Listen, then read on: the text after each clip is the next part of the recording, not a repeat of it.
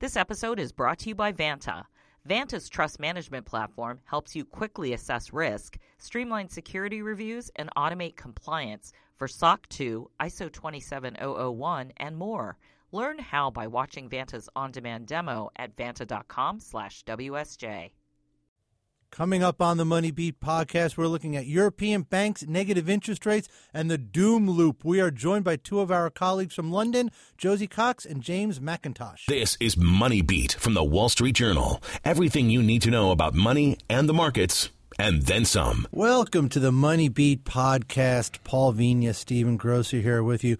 Markets are closed in the United States, but that doesn't mean that the markets are closed. Doesn't mean that the issues are over. Doesn't mean that you can rest. Doesn't mean that we can rest either. So here we are talking about the markets, and we're going to do something very special today. We have two of our colleagues from London joining us, Josie Cox and James Mackintosh, because we want to talk about European banks today. And either one of you, Josie or James, more than a month ago, I remember reading a single report that just kind of fell into my inbox about problems at Italian banks. And it was Cumberland Advisors, David Kotak, a pretty well-known guy, and he was talking about problems at Italian banks. And I thought, well, that seems that seems kind of, ring-fenced, or, that seems like a small issue maybe. 6 weeks later, everyone is talking about European banks and the problems at European banks. What is causing all this agita about the European banks? There's several different things going on, and in a sense that's part of the problem, that there isn't one single cause, which has left people confused, scratching their heads, and very worried about it. But there are a whole bunch of separate things going on. So in Italy there's a problem that they sort of coming up towards the end of the year, they wanted to rescue some of their small banks, deal with some of their small banks before they got into new European rules that mean that large depositors would have to take a hit, and subordinated debt holders and people like that, and potentially even senior debt holders. So in Italy there was that problem going on. Something similar happened in Portugal, where they sort of basically reneged on a deal about rescuing a bank, and then a whole bunch of bondholders in the new bank ended up finding that they'd made big losses again at the end of the year, and kind of out of the blue for people. So this was all a bit of a shock, but these were seen as little separate things. They were sort of bad news, but not catastrophic. But they've added to that general sense of fear that you've got from worries about economic slowdown, worries about increased deflation, and then particularly in the last couple of weeks, much more worries about negative interest rates, which in effect are a tax on the banks in Europe, which is very bad news for them. It's not catastrophic for them, but for a bunch of banks that aren't very profitable to start with, it's pretty bad news to have negative interest rates that you can't then pass on through to your customers. So all of that's added together to make a bunch of pain. And then the really confusing thing that's come in on top of it all is that Deutsche Bank, which is one of the less capitalized banks in Europe and really not particularly profitable, to put it mildly, and everyone hates it basically. What's come in there is that the new CEO's come in from UBS, very nice guy, has put forward his plan for revamping it. People haven't really bought into that, and then suddenly, kind of out of nowhere, people have realised that there might be potentially a problem with their COCOs, which are these European bonds, a bit like preferred shares, but basically they can convert into equity if the bank has a capital problem. Now, Deutsche doesn't have a capital problem, but due to a quirk in the German accounting rules, it may not be able to pay its coupons, was what people worried about. Now, Deutsche insists it can pay the coupons and it's got loads of money, but on the other hand, it lost billions and billions of euros last year, and if that happened again, and there's no particular reason to think it will, but if it did happen again, then they might have a problem in paying the coupons on those COCOs. And if that all sounds complex, that's because it is, and in a sense, it's that complexity that's really worrying people, and that the worries then feed on themselves. People see the prices falling and they think something must be wrong. Right. No, it really does feel like a stew that's sort of, hitting the banks of all these different things. I want to talk about sort of get back to sort of negative interest rates. I mean, you sort of look, if you looked at Google Trends in the last day or so, you saw no one searching for negative interest rates, right. And all of a sudden before the last day or so. Yeah. And now there's this massive spike in it. But how does that really impact the profitability of sort of the European banks, and then and that effect on their capital sort of requirements, especially as regulators are expecting them to increase that over the next few years? Well, I think as James said, I mean, sort of essentially negative interest rates are basically a tax on banks. So it means less, it's sort of in very basic terms, it means less money coming into the bank, coming in to help them kind of buffer against future trouble. And then we also have to remember that negative interest rates are basically a way for economies to stimulate themselves. And so if interest rates are negative, then there's only so much further you can cut them. So there's only so much more ammunition, so to speak, that you have to kind of bring out of your coffer and sort of use to stimulate the economy. So it does kind of limit what else institutions and economies can do to really get themselves out of this rut. Yeah, it's amazing. We had an article on Friday. It was on the front page of the paper, and it talked about the doom loop and the fact that the banks are now stuck between these negative interest rates, which you guys say is a tax on them, and the effectiveness of what that means that they can do in the economy effectively. They're kind of squeezed between these two ends of the weak economy and this tax on them from the central banks. And everything I have read about negative interest rates has said that this is not going to work. This is a bad idea. It's a desperate idea. The markets seem to agree with that. And yet the banks, it's almost like they're being pulled into a black hole on this thing. They're just further and further going down. You saw, it was Sweden first, then it was ECB, then it was Japan, then Sweden went further with it last week.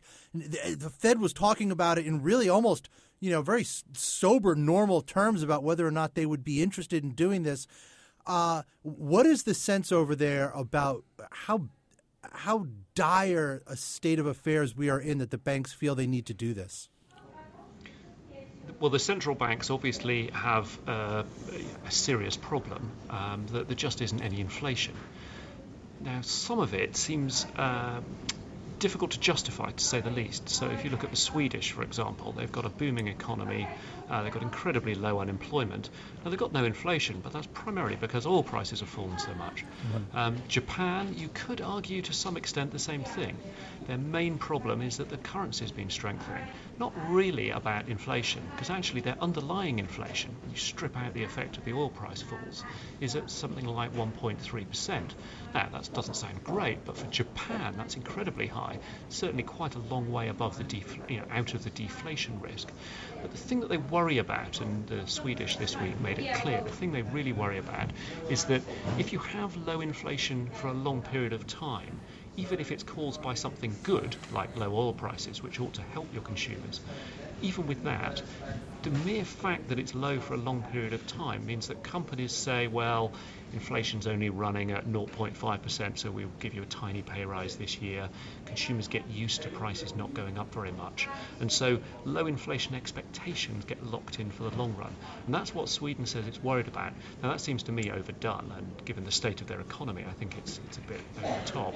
But clearly for Sweden, for Switzerland, which has very negative interest rates, and for Japan, part of the point is to lower their currency, to weaken their currency, which would help them by importing some inflation. Now, that doesn't really sound good. You're going to have to pay more for foreign stuff, right? But it would help them get their inflation number back up, which is what they're currently focused on, right, even if it wouldn't necessarily be that great for the economy of the world as a whole. Yeah. So it seems to me that that's the sort of basic economics behind it all. In terms of the banks, the actual impact on them, I mean, if you look at the level of negative interest rates, I mean, even in Sweden, which is quite a long way advanced, it's minus 0.5%. And that's charged only on the reserves that the banks have at the central bank, and in the case of Sweden, that's tiny. It doesn't really have that much effect.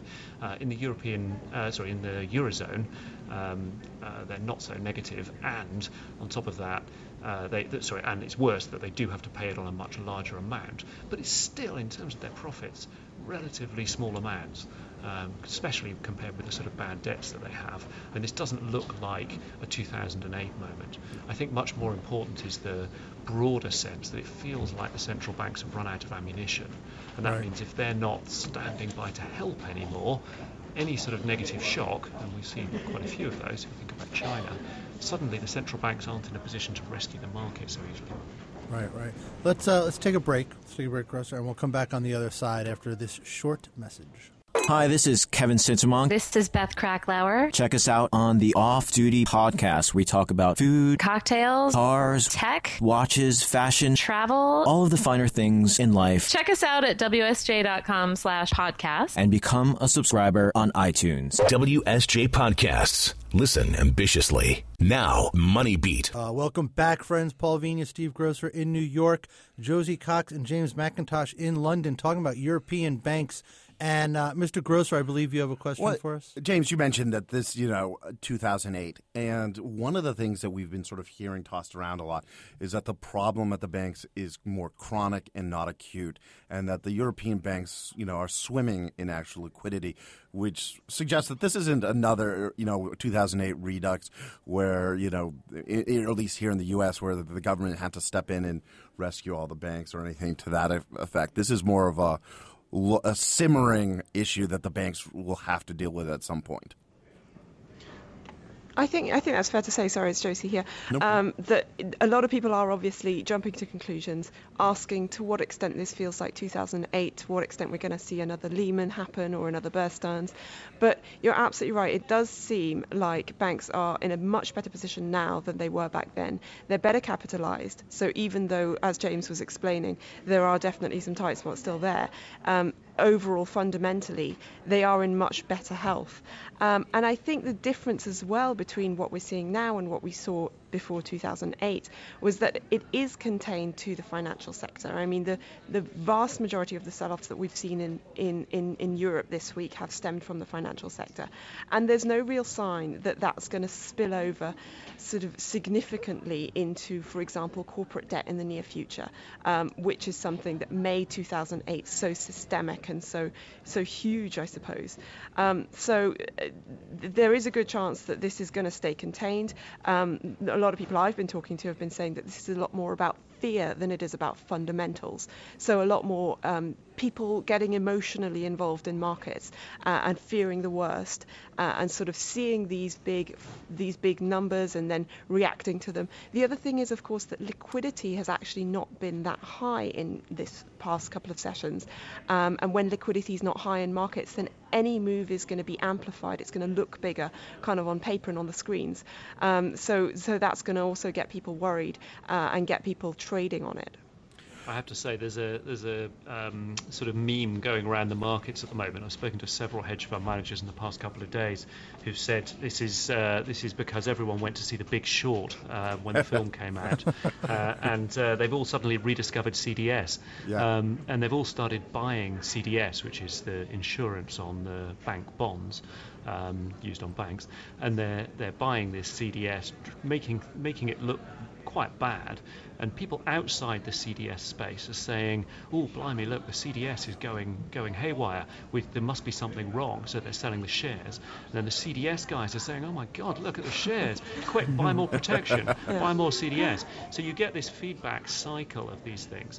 In many cases, it doesn't really make any sense. So, for example, the focus on the CoCos, lots of people have been buying themselves CDS on the senior bonds, but the CDS on the senior bonds won't pay out, even if Deutsche Bank, which is the sort of leading focus of people's worries here, even if Deutsche Bank didn't pay its CoCo coupon, and again I should say absolutely they insist they will, but even if they didn't, those CDS, that insurance, wouldn't pay out. So in some cases this is it's a little bit odd.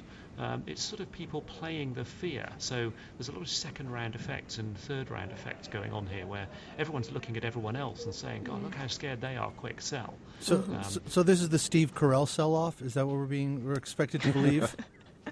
Maybe. I actually saw someone on the tube this morning reading the Colossal Failure of Common Sense, that book that came out after Lehman as well. So surely, this is obviously topical at the moment.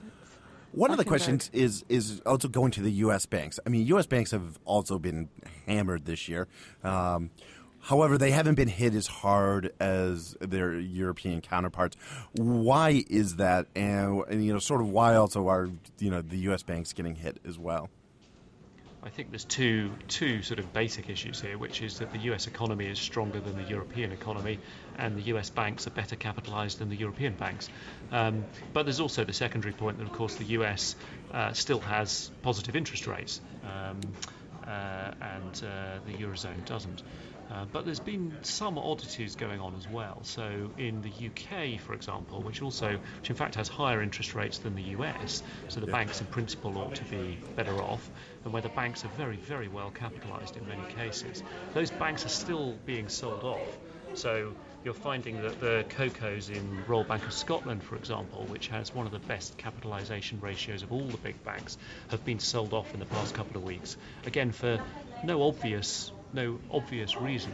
There isn't any serious likelihood of them converting, and the UK economy, while it's been slowing down, is still growing perfectly well. Yeah, it's funny. I noticed too, and last week you had a couple of things that stuck out to me that I thought were very curious. Where you had talking a lot about Deutsche Bank, where Deutsche Bank said that they were going to buy back $5.4 billion in debt securities.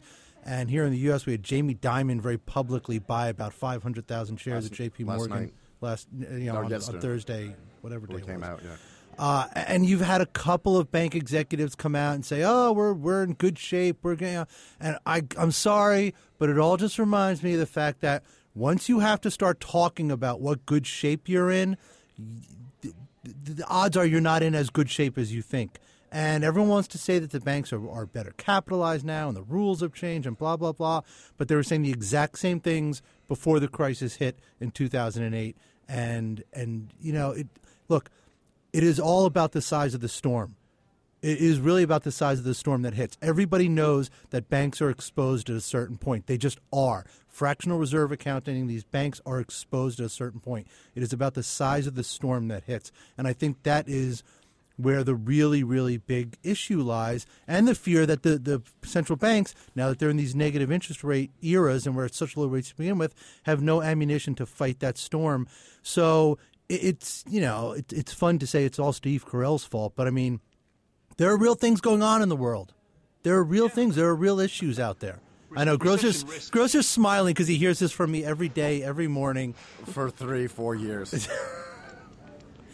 There clearly are risks out there, right? I mean, the banks are well capitalized for banks compared with recent history, but it's still fractional reserve banking. I mean, you're talking about 8% tangible cover against losses. So if they lose 8% of their book value through bad debts, then they're bankrupt, right? Now that's bad news. But on the other hand, that's also very good news, because compared with before the crisis, they're massively well capitalized. And it's not obvious that whilst there has been some of the sort of pre-crisis type shenanigans going on, it's not obvious that there's been quite the same degree of wild excess. In fact, I'd say it's quite obvious that there hasn't been the same degree of wild excess. So there has been excess going on in certain areas. You look at US subprime car loans, for example. And Europe, you can plausibly say, look, there's still $1 trillion of bad debts out there that haven't been dealt with. But on the other hand, it's probably too early to say that the central banks have truly run out of firepower. They don't have to go to more negative rates. I mean, they could do more QE if they chose to. These guys set the rules. They can do whatever they want. I mean, ultimately, they can just give money to the banks if they want to, right? So, are they really going to allow another massive banking crisis? It doesn't seem to me that that's very likely.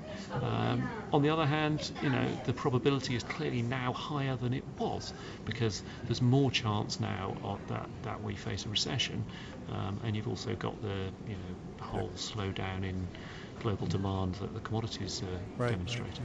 Right. And those, I suppose, are more sectors out of the control of central banks in individual countries, and the ECB, for example. I mean, oil prices, China, there's only so much of it that you can control. I mean, a lot of this is I think just comes back to we're in a slow growth economy, and we have been for years, and there's not a lot of room for error. No. All right, let's leave it there. James, Josie, I want to thank you a lot for joining us. I know you guys are busy. Thank you. Yeah, no, it was great. It was fun. Stephen Grosser, Paul Vigna, everyone. We'll check back with you later this week. Don't Don't change that dial. This episode is brought to you by Vanta. Vanta's trust management platform helps you quickly assess risk, streamline security reviews, and automate compliance for SOC 2, ISO 27001, and more. Learn how by watching Vanta's on-demand demo at vanta.com/WSJ.